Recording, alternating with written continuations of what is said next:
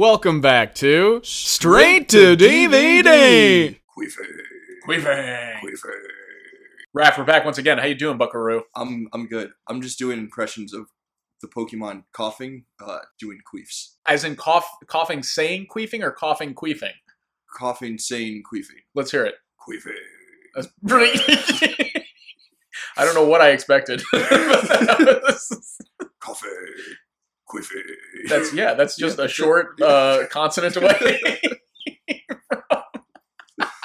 the same thing. I would like to say that's an excellent lead. Actually, to be fair, that's not too far-fetched, which is a Pokemon, of a lead-in to the film we're talking about today.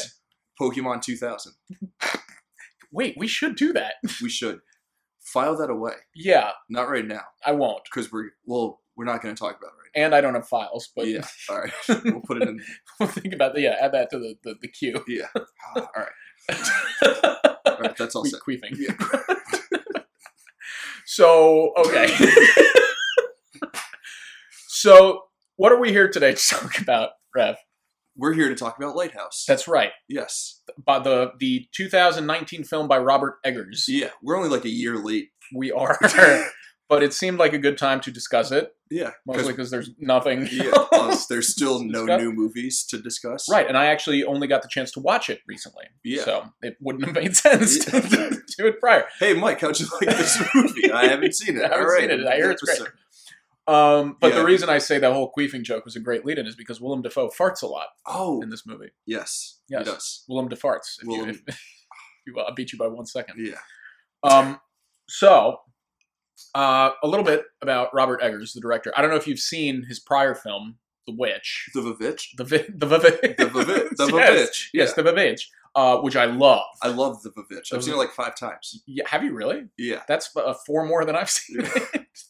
But I really enjoyed the one time I saw it, The Vavitch. Yeah. I thought it was an incredible contemporary horror period piece, which all those words together don't really make sense. But I think you know what I mean. It's like a contemporary look on a period piece of horror. Yes. Yes. And so this is his follow-up project, which is a bit stranger and more out there. Kind of also a period horror piece, though. Yes, it is. Yeah. And we always do this. Maybe we should just be like a spoiler territory, just right out the way, so we don't have to censor ourselves. Yeah. Because I don't know if you can really talk about this movie without spoiling it. Yes, that is correct. Yeah. But why don't we set up? Let's do something that we never do. What? Let's paint the picture of the film. Let's set it up. Dude. Like, what is the film? What is the premise? What is the premise of this movie? Yes. What is it about? Go for it. So Robert Pattinson plays a apprentice lighthouse keeper named Ephraim, and Willem Dafoe plays a veteran lighthouse keeper named Thomas. I think they're called wikis. They are called wikis. You're right. Yeah. You're a wiki. Yeah. You're a wiki, Harry. There's not a line to be clear. And the two of them are essentially on this desolate rock in the middle of the ocean, tending to this lighthouse. Yep. And wicking it, if you will. Yes, wicking. I don't know if that's I'm sure that is. Yeah. We'll check that. Probably not, but that's what they're doing. And that's the movie. Yeah. And it builds hilarity ensues. Yes, if you will. It is. It's. I have never quite seen I've seen like comedy horror movies, like Scary Movie, but I've never seen a horror comedy. Yeah. Like, it's clearly a horror movie with comedy in it. It's like kind of hilarious. It's very funny. Yeah. Actually. I don't know. I feel like horror and comedy are kind of like coupled. Both sides of the same coin, if you will. Yeah. Like Jordan Peele talks about this a lot, how like horror and comedy, they both like take realities and then they just like make them like slightly or like pretty absurd. It's like an absurdity dial. And they both do it to like different effects, but it's like essentially the same practice, if you will. Like, you're taking the absurdity dial and just turning it however much you wish. Right, absolutely. Yes, it's the famous adage: if I don't laugh, I'll cry. Yeah. I'm not sure if it has anything to do with that. If I don't laugh, I'll die. I'll be spooked. Yeah.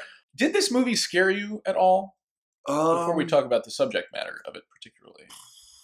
I guess I'll say like not traditionally. Like Mhm. like there are obviously aren't any jump scares or anything like that, but there were some pieces of the movie that like kind of stuck with me and like not so much kept me up at night, but you know, definitely penetrated my thought bubble Nice. later in the evening. You know, I do. What about you? I'm familiar with being penetrated late in the evening. Yeah. I What? was I have a similar sentiment to you regard. There are a lot of very uncomfortable and sort of jarring images Mm-hmm. and sounds Oh, in the film. The audio is pretty excellent. dude, Um, can't wait to talk about sound. a quick shout out to our good friend Sean Ryan, who was going to be a guest this evening, but Yes. decided he had to go to the mall instead. He Dude, it's a pandemic. Who's going to the mall? yeah, honestly, that was the worst excuse he possibly could have given us. A simple no, I don't want to. That would have been fine. It would have been great.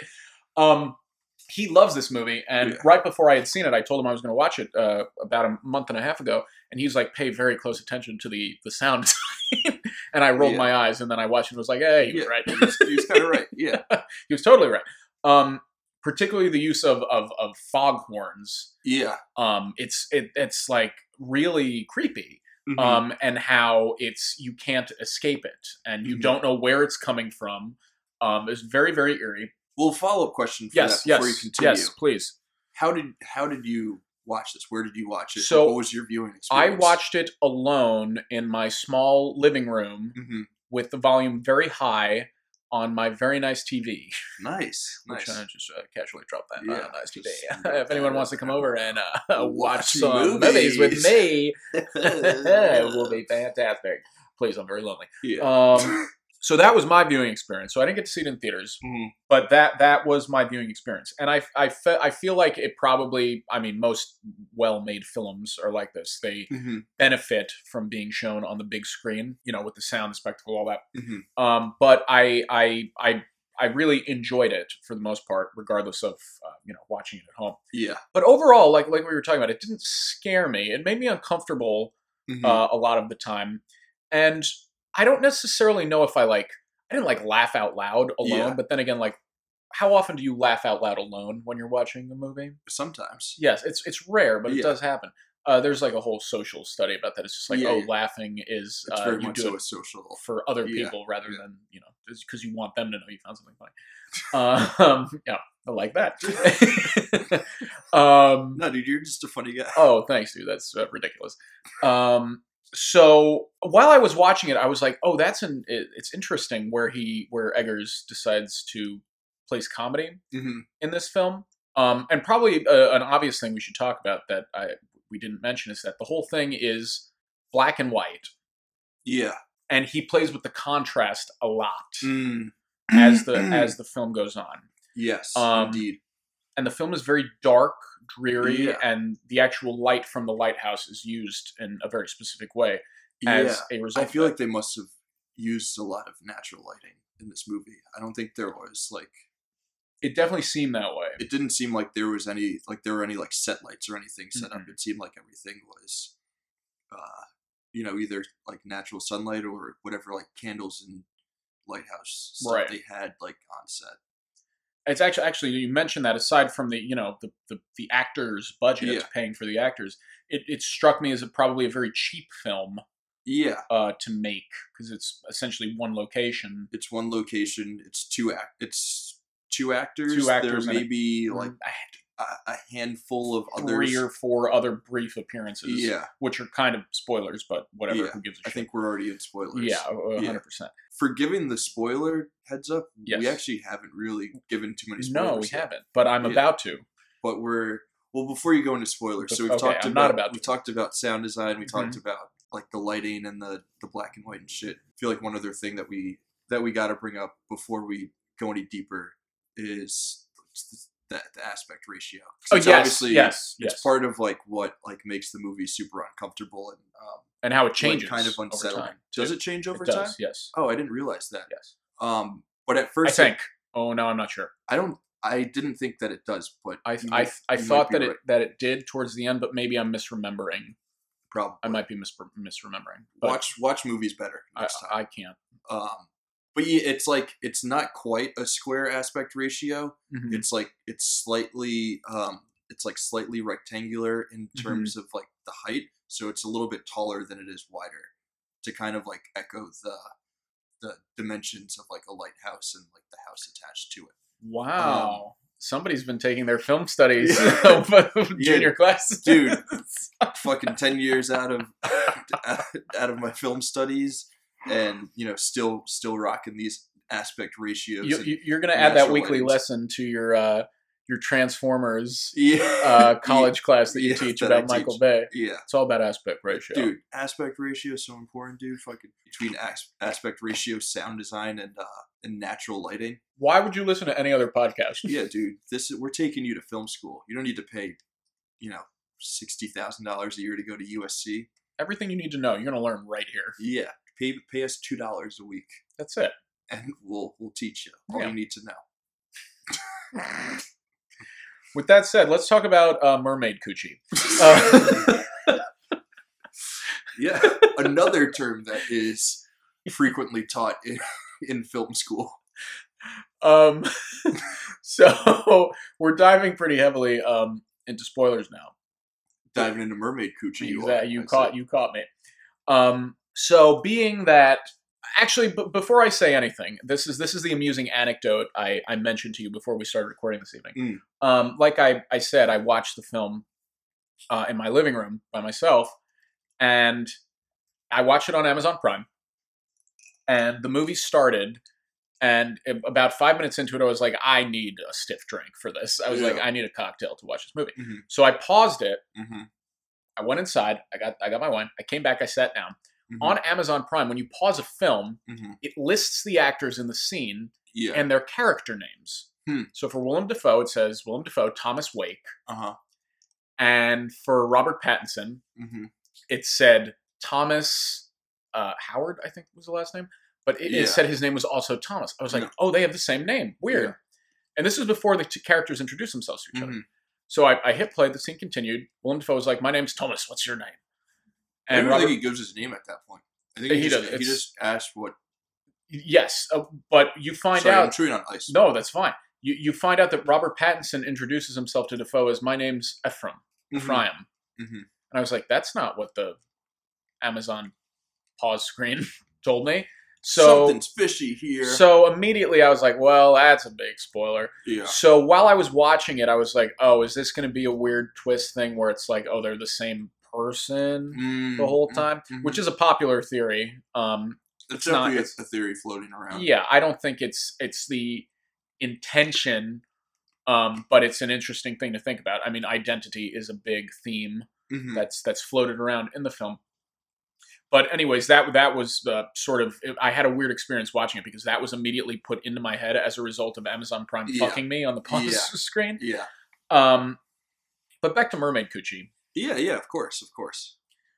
So the two of them are alone. These two men. Yep. Who initially really don't like each other at all. No. And Robert Pattinson is very sexually frustrated. Very. So, actually, I'm going to ask you this question. We're about to talk about a mermaid. How much of the film do you think is real? Interesting question. I'm going to put that on you because that's a tough one. That's a tough one. Yeah.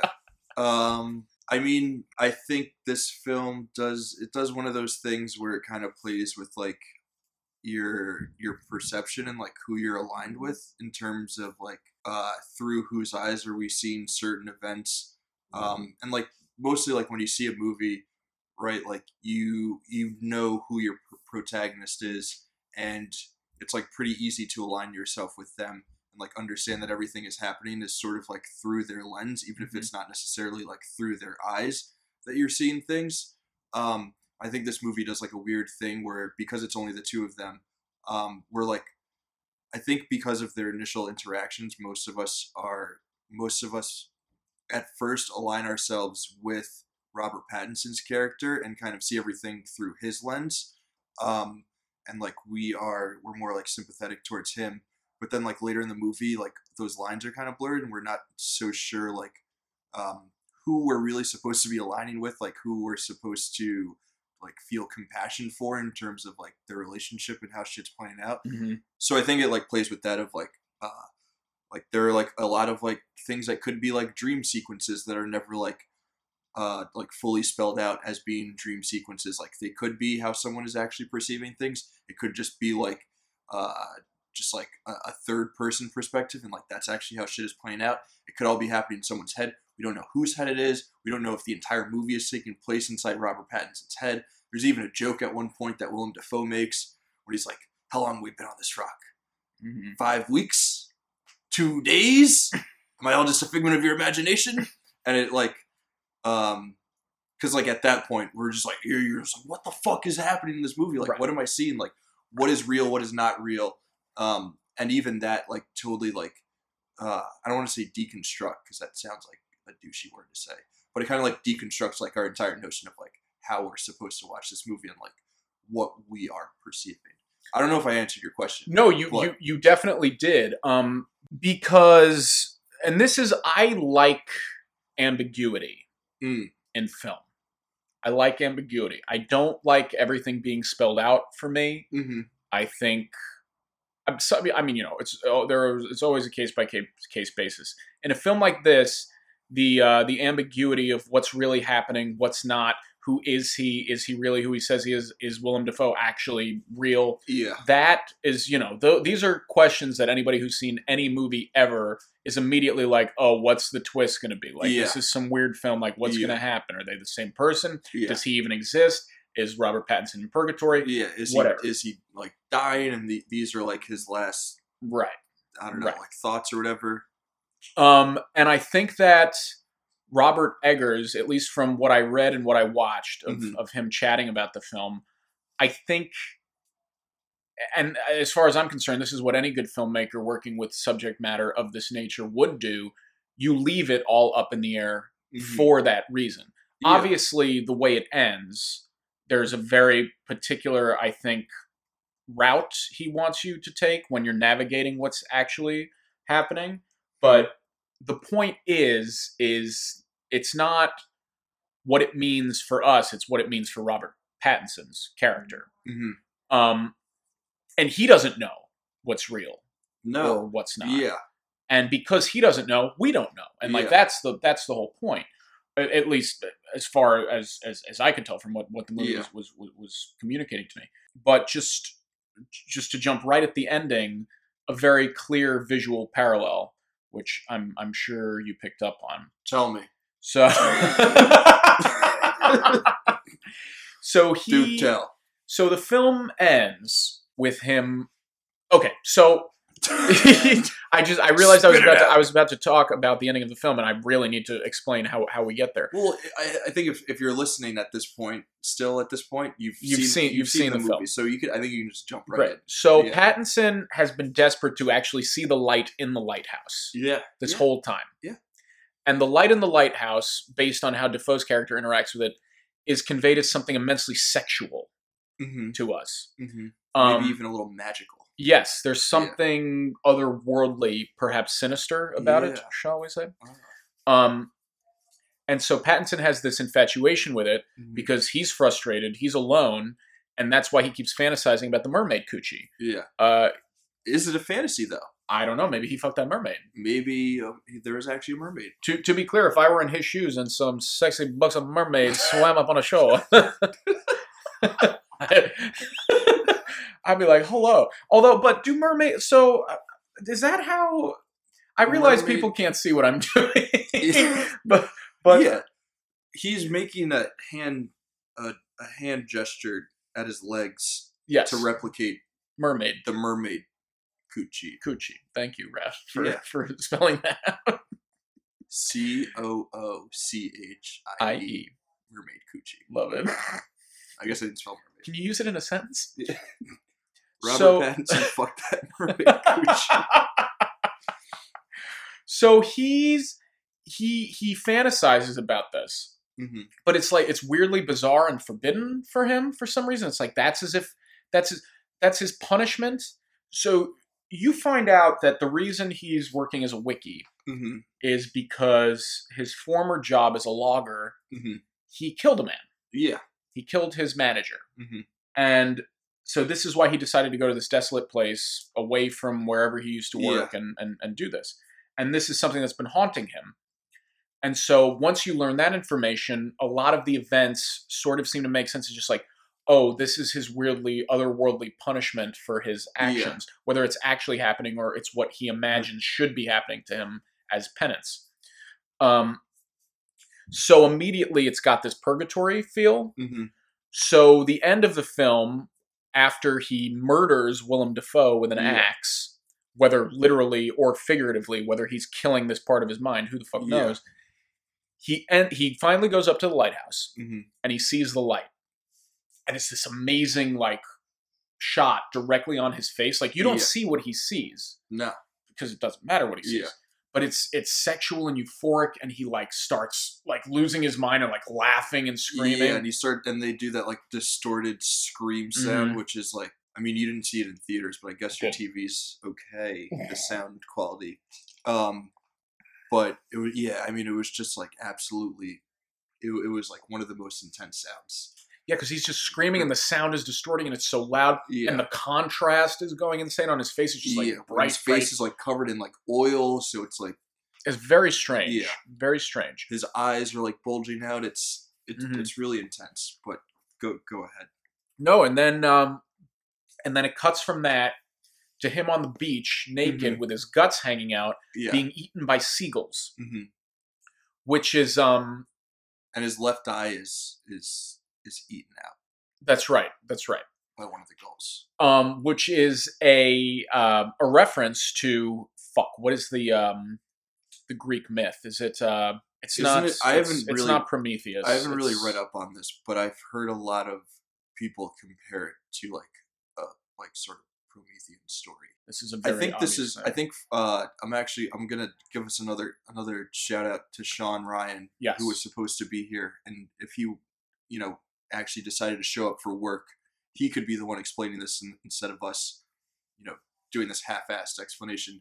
But I think the thing is, in terms of like this, like the side of his body or like abdomen where the skulls are eating out of, it's like the section where his liver would be, which is, I'm also not like well versed in Greek mythology, but apparently that was like a huge part of the like whole Prometheus story. And if I'm wrong, like you can email. No, you're right. We just have the name wrong. It's Proteus. Oh, it's Proteus. Got it. But you're right. It's a very clear reference to that because Proteus is the son of the sea god. Proteus is the son of Poseidon. Poseidon. There we go. Yeah. Jesus Christ, it's fucking. And then Neptune is the Roman version. Sure. Yeah. Yeah. Whatever. All that shit. All that good shit. Yeah, dude. I didn't study classics. I studied film. Contemporary shit. Yeah. Fuck that old shit. That old trash. Yeah. So I mean, the second that that's how it ended, I was like, oh, okay. Well, he's clearly drawing a parallel to this. But it's it's a nice simple finish because it's just like, oh, the point of this is it's just like a folktale. It's a myth. Yeah. It's which is exactly what the Vavitch is. It's a folk tale. It's a myth, but they're just. It doesn't even say that as a subtitle when the film like starts. The Vavitch, a New England folk tale. You're right. Yeah. Like that's his thing. He just tells these that shit. folk tales, and they're amazing.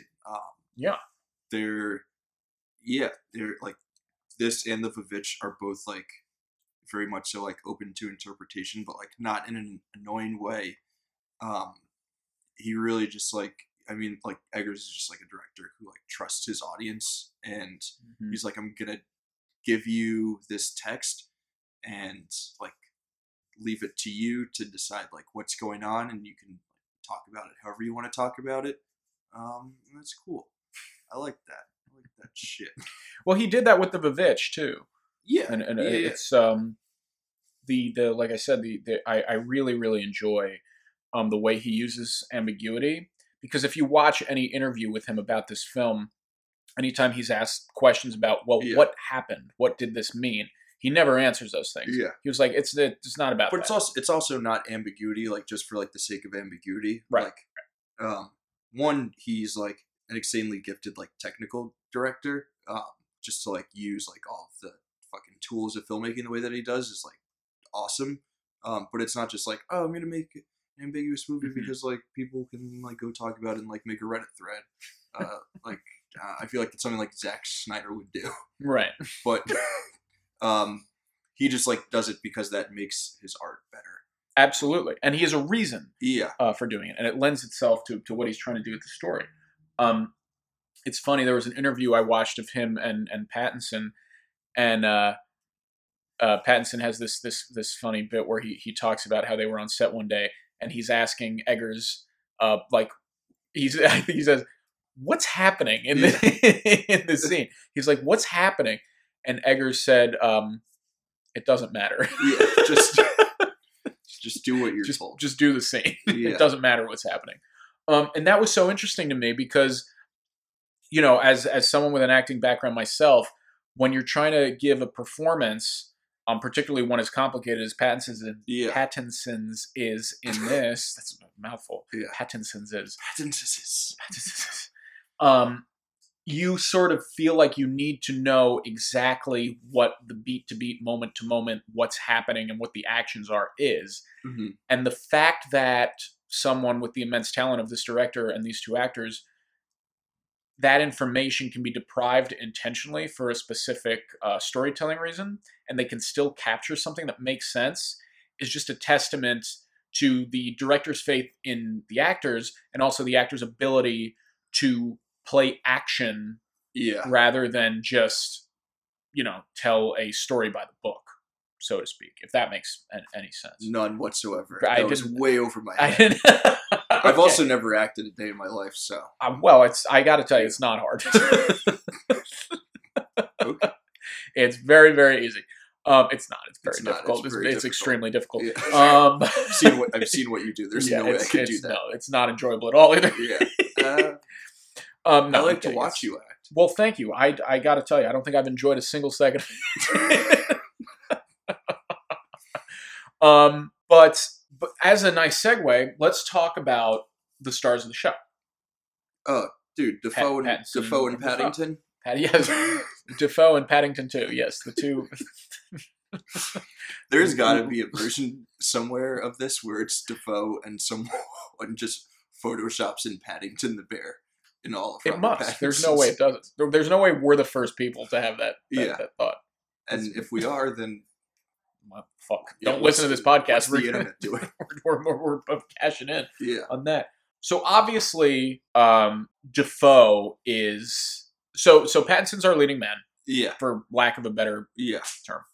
And Dafoe is our supporting character actor. Mm-hmm. And they both give amazing performances here. Pattinson's a bit more subtle and nuanced, but it's still fantastic. But it's excellent. In fact, it's probably this and it's funny because it's not even that subtle.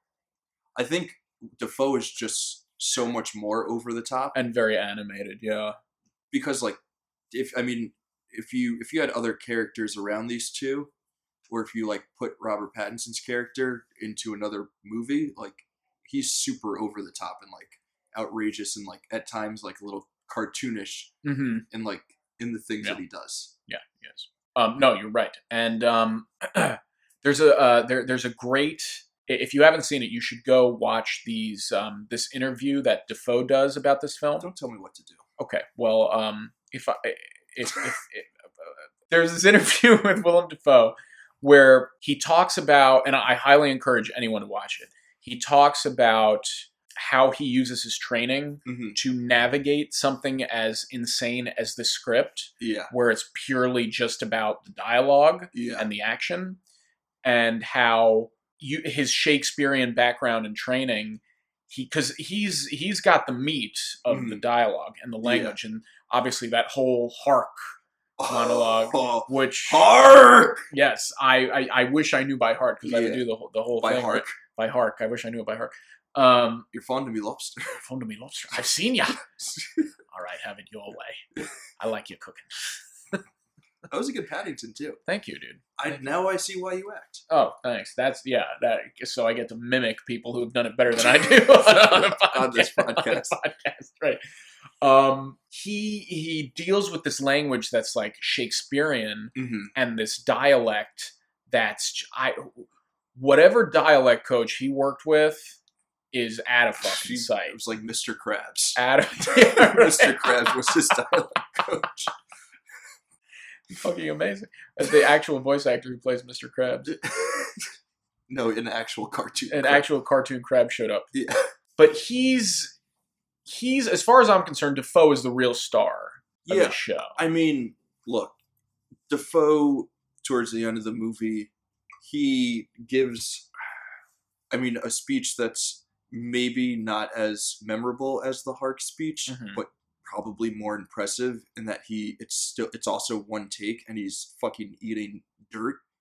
He's just taking facefuls of dirt and you can see it going into his mouth and he's just like, fuck it's really happening. He's just like, fuck it, I'm gonna power through this. You can tell there's someone like off screen who's like, should we cut and maybe do it again when he's like doesn't have dirt in his mouth? And Edgar's just like, and he's like, no, this is cool.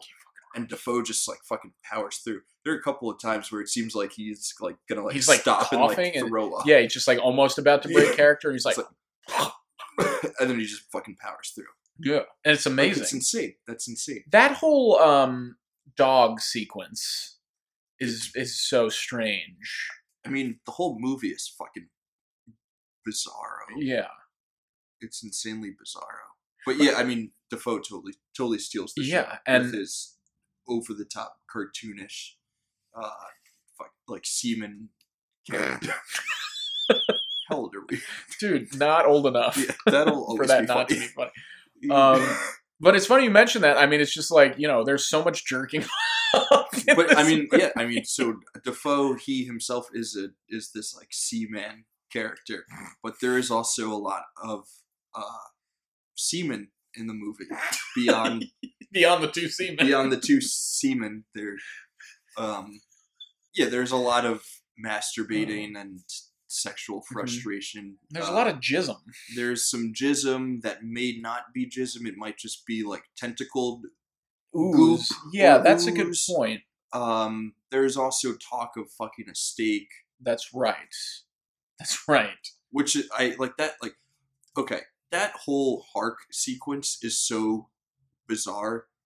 I forgot exactly how it started, but then at one point, like, it seems like Pattinson is talking about how shitty the food is and how he would like better food, and then he goes like, "Oh, I wish I had a steak." I can't do Pattinson because I don't act. But he's like, "I wish I had a steak." And you're like, "Oh yeah, dude, steaks are delicious, so yummy. I totally understand that. You want to eat a yummy steak." And he's like, "If I had a steak, I'd fuck it." I thought we were talking about food. And then Dafoe is like sad that he doesn't like the cooking, and he's like, "Well, you're fond of me lobster." He's like kind of sad about it. And then Pattinson's like, "Fuck your lobster, man." And then Dafoe puts this like awful fucking sea curse on him for saying that he doesn't like his food. Yeah. But does he, if I'm remembering correctly, doesn't he like insult the sea or no, like, fuck, it's just the food. Weird. Because, well, so Pattinson kills a seagull.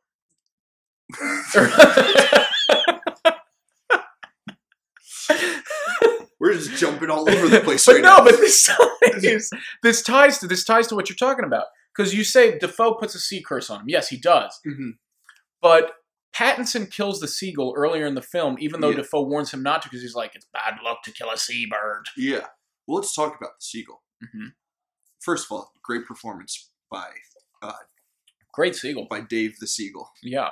Not even Union. No. They just found him on the beach somewhere. Yeah.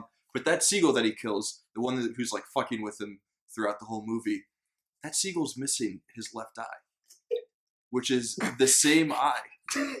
You good? Mm-hmm. Which is the same eye that Robert Pattinson is missing at the end of the movie when he's naked on shore. So, fuck.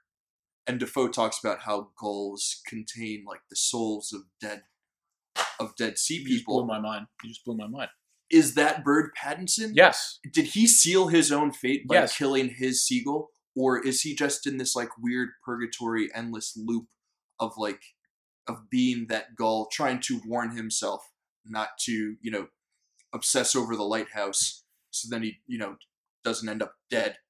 Sure. Like, is it just this vicious, endless cycle? Oh, I think what you just said, just blew my mind, because I did not realize that about the Seagull's Eye. And the fact that it's Pattinson's action doing that. So I agree with you. I think the whole premise is he's essentially in this purgatory. Mm-hmm. Whether it's real or not, doesn't matter. He's in a purgatory of his own making, mentally, internally, whatever. Or he's in literal purgatory. But the point is that he has sealed his own fate. Yeah. Either via his own actions or via what he thinks he himself deserves as a result of his actions. Because you can see he has immense guilt when he admits to the killing of Ephraim, who's the logging manager, whose name dude. He adopts. Yeah. So yeah, no, that's fantastic. I didn't even realize that. You're totally right about that. I've seen the movie like 5 times. Jesus, I will have to rewatch it because I did not pick up on that. It's a very rewatchable movie. Is it? I think so. I guess I'll have to, because I think this is one of those movies that like you either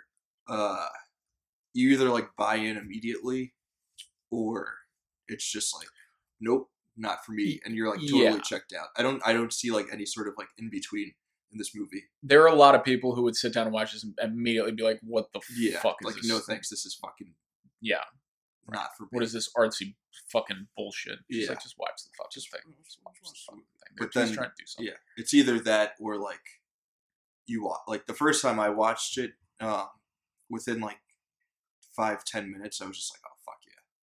Oh, absolutely. No, like this is. I felt the same way too, because obviously I was so behind with my initial viewing of it, and everybody, you, Sean, so many people had told me to watch it, and I just never got around to it. And I finally did, and it's funny when you hear nothing but praise about a film, and then so much time goes on, you finally sit down and you're just like, all right, let's see what all this is about, and then like immediately into it, you're just like, okay, I see, I get it, all right, yeah.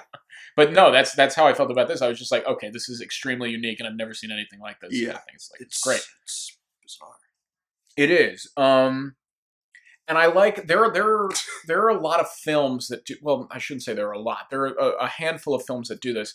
And having a theater background, I'm so appreciative of it. Is when you watch a film that's so concise, compact, and focused, and the script is almost like a playwright wrote it, and you're essentially watching a play on film, which is sort of what this could be a play, and I loved it because at that point it's all about the characters and the dialogue, and when something like that can carry an hour and a half, hour and 45 minutes, just like somebody's doing something right, even if you don't know what the fuck is going on, you're just like, this is compelling for some reason.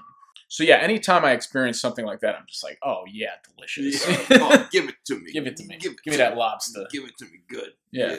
All right. Another thing that I wanted to bring up from this movie that I loved. Yeah. So for me, The Shining is one of my favorite movies of all time. I think it's absolutely fantastic. Like, it's great. It's the bee's knees. I got a lot of Shining vibes from this movie. I'm not sure if everyone else got it, or if it was just like where my head was at, if I had just seen The Shining and like, like that's what I was thinking about. But the whole idea of like someone like being sort of like locked in this like singular like location with nothing besides their own thoughts to sit with, and like sometimes like the thoughts of like the awful shit that they've done, either in the past or like that they think they might do. aka Jack in The Shining, and just kind of like watching them like descend into madness because of that sort of just like cabin fever of like not being able to fucking do anything besides sit with your own thoughts. I saw a lot of connections between this and The Shining, and there was also like, I mean, besides like the homoeroticism of the relationship between the two of them, that's a good point. There was also like, obviously, there were like some father-son sort of relations between the two, and like the scene where Willem Dafoe is chasing Pattinson around with the axe and is limping. like the first thing that like where my mind went to was the end of The Shining and like Jack chasing Danny around in the fucking maze. That's really interesting. But actually, this was something I was going to bring up. You jogged my memory about it. So Pattinson takes that axe right to the shoulder, like a champ. Yeah. He's not phased at all. No. Does that actually happen, you think? Dude, who knows if any of this is happening? That's like that's also around the time where it's where everything's unraveling. Where everything is unraveling, and also just like the fucking like the set, like everything in this movie for me was just like awesome. Like the set, which early in the movie, Defoe is like going on and on about how like Pattinson will take apart each like floorboard and like spit shine and like put it back together if he says so. And then at the end, like it's just like in complete shambles. Like there's like piss and shit everywhere, literally, and like vomit and blood, and everything is like knocked off the walls and like turned over. And like that's when they have like the weird fight, and he's like choking Defoe out, and then Defoe like turns into a mermaid. Yeah, like a weird sea monster. Yeah, and then also a mermaid. Like and then it focuses on Defoe's mermaid coochie. Yeah. Which is like, what the like what's fuck? Did he really take that axe to the shoulder? Yeah, is Defoe really shape-shifting right now? Yeah, it's I pride myself in my ability to like hone in on what's trying to be conveyed to me. Yeah. But I have to tell you, I have no fucking clue. Like I think I'm okay with that, like really what I'm meant to think. Yeah.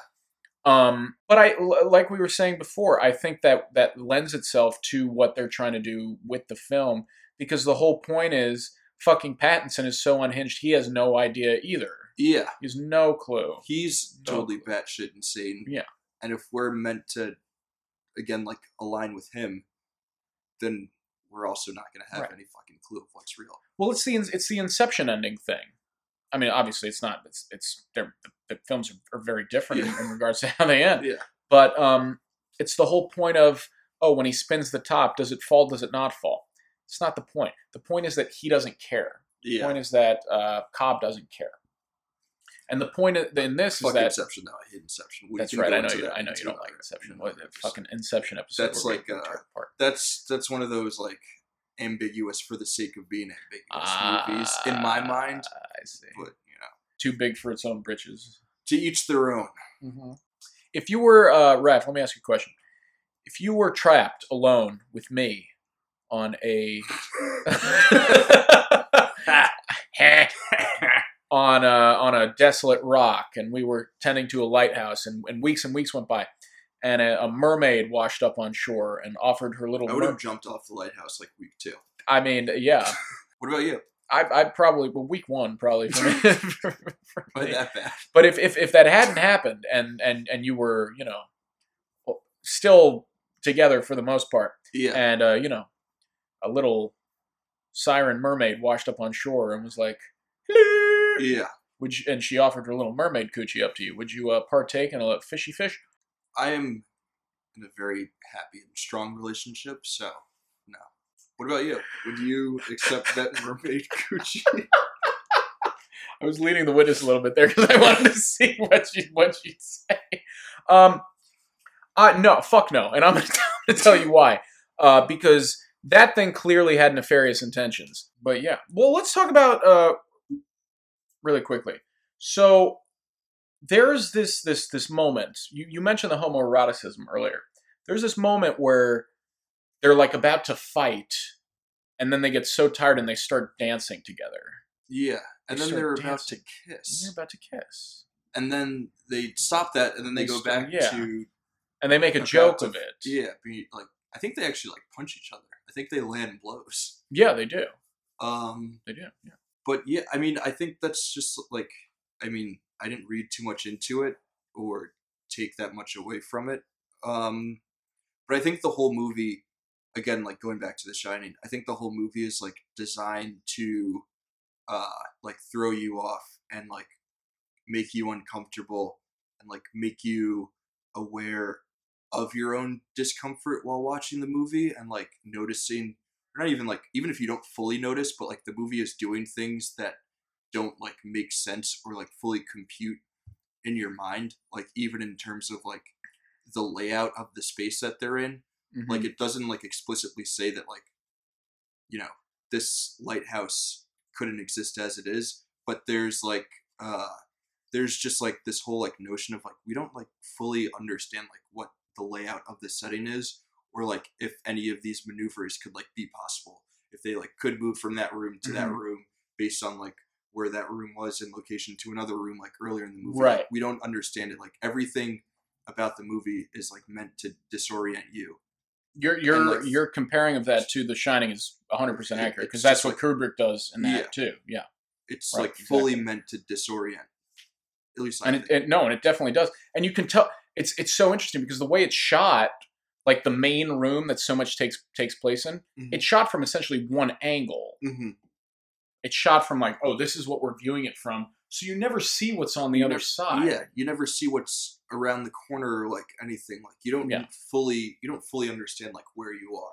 And I mean, they heighten that so intensely with the fact that you're not used to the aspect ratio. Yeah. And you're not used to the black and white contrast. And let's be clear, something about black and white films that I think a lot of people probably don't realize is like, it's not as simple as just putting a black and white filter on something. Because if you do that, it completely ruins the contrast of the colors and the lighting. Like you have to light something differently for black and white purely because of the way that light appears when you're filming it. So if you were to take something that's black and white and like colorize it, that's why when you look at old black and white photos that are colorized, that's why they look so bizarre. Yeah, they look. It's because the lighting is you can't edit the lighting. In a photo, and it's similar to this. It's like you take a film like Mad Max for instance, and there's a black and chrome version where it's black and white.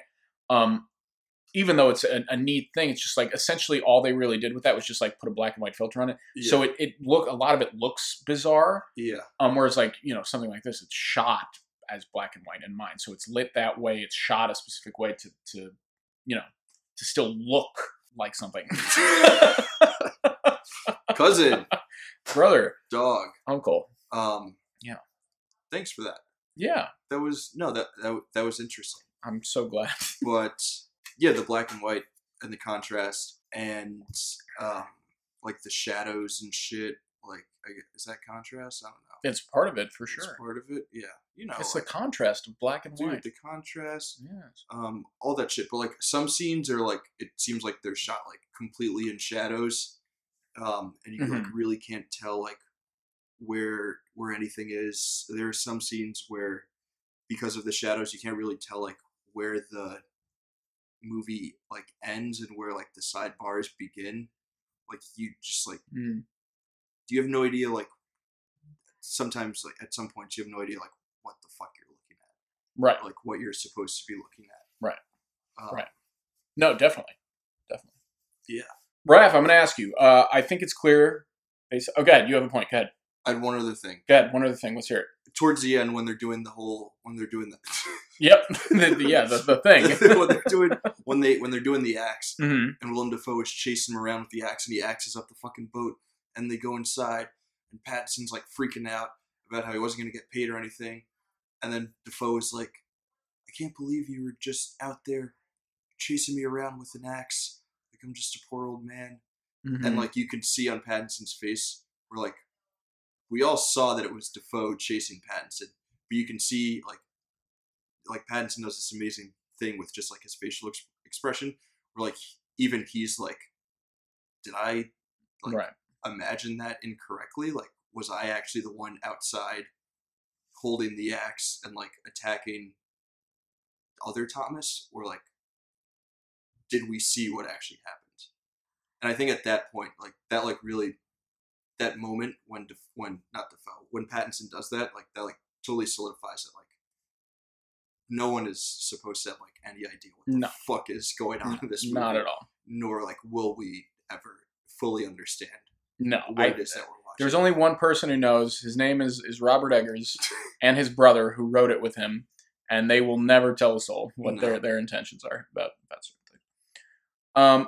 Well, Raph, I can tell that I think we both really enjoyed the film immensely, and there was a lot in it we both liked. So it seems like a redundant question, but I'll ask anyway. Would you recommend The Lighthouse to an average film goer? Oh, that's a great question. I mean, like what I said before, like it to an average film goer, like there's a chance that you're an average film goer and you watch this and you're like, fuck yeah. I dig this. Mhm. I'm into it. I'm fully on board. But there's also a chance that you're an average film goer and you're like, this is fucking stupid. Sure. I want no part of this. You could even be like an avid film watcher and be like,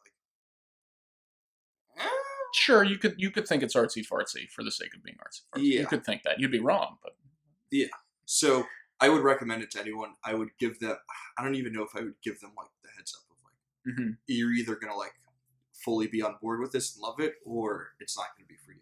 right. But Right. what about you? I think I echo that almost entirely. I think that I would recommend it to most people with an asterisk being like, you should know that this is a very bizarre sort of, for lack of a better word, avant-garde kind of Mhm. independent film. Yeah. Kind of weird, experimental, sort of old-fashioned Yeah. folk story, folktale kind of filmmaking. I don't know if it's too popular to call it a cult classic, but like It will kind be. of has like all the Yeah. cult feel. Mhm. Like I think it's insanely rewatchable. Again, like if you like it, you really like it, so you're gonna like, you know, have like Right. yearly Lighthouse watch parties and shit. I'm looking at you, Sean Ryan. But yeah, it kind of like has like all the elements of that. Like it's insanely quotable. Like, It is. It Yeah. is. But like in a comedic sense. Yeah. Like it's, which is, the whole your phone to me lobster. Hark! It was my second favorite movie of 2019. What was your first? Uncut Gems. Dog. Same. Uncut Gems was But now with a year behind it, uh-huh. I think Lighthouse might be more favorite than Uncut Gems. I But think I love both of them. I think Lighthouse is probably more rewatchable. It's gonna in the long run, it's gonna have better legs, I think. Mm, But we'll see. yeah, I would like to see The Lighthouse with Adam Sandler in it. The Lighthouse too. Yeah, Adam Sandler. Holy shit, I'm gonna come. Is Rob Schneider Willem Dafoe Sure. Yeah. or Kevin James? It's just all of his Kevin friends. James is the mermaid. I was gonna say it's just rotating. Who is Willem? It's Chris Rock in one Yeah, scene. right. It's David Spade in another. That's Adam Sandler's purgatory. Is Yeah. every comedian he's ever worked with. At one point, it's Steve Buscemi. Anyways, yeah, it's such a strange film. I really enjoyed it. I would recommend it. I've got to watch it again. I think this episode about it was a long time coming. I'm Yeah. glad you enjoyed it as much as I did. I'm happy we did this. Maybe Yes. we'll do Uncut Gems next. That's a great idea since Or- there's nothing going or on this year. Pokemon 2000. Actually, you know what? I was thinking about that. That's about it. I think we should do it. Yeah, Yeah, ever since we mentioned that, I think we should do that. I think it'll be an interesting episode. fuck yeah, that'd be awesome. There's some weird, mature themes going on in some of the later Pokemon Whoa. movies. Not yet, Michael. I'll save it. Save it for the Save it. next episode. That Um, Entei movie? Dude, All right, I'll save it. follow us on Instagram. Yes, check us out. Straight to No, go the for number it. 2. Straight to DVD. Why do you pod- keep saying straight at before at? straight to DVD at straight to DVD pod Everyone's like, is my phone broken? at straight straight at straight at. at straight to DVD pod. That's the number 2, Yep. not TO. It's the number 2 at straight to DVD pod. Find us on Instagram. Find us on Apple Music, Apple Music. Find us on Spotify. Spotify, Find us on Twitter. Mhm. Find us on maybe TikTok coming maybe soon. TikTok. We'll see. Find us on Facebook. Sure. No, but whatever. Okay, don't find us on Facebook. But yeah, Google us. Mhm. Find us where you get your pods. follow Michael and myself Yes. too. Follow our personals. You can follow myself on Instagram at Michael_Rocco_. That's Instagram. Check me out. Hell Raph. yeah. You can follow me on Instagram at RaphStit. There you go. All one word. All one word. Boom. And I'm not sure. We'll see how the time frame works. We have it may actually already be out, depending on when this episode is out. We have a very exciting promotional video coming out, which is our first on-screen video content for the channel. So excited. Show us to your grandmother. Yes, she will love us. Oh, they seem nice. Oh, what a nice couple of boys. Talking about mermaid coochie. Yeah. Ugh. Ugh. Queefy. Art. It's a flat circle. Just like time. All right. All right. We'll see you around. Queefy.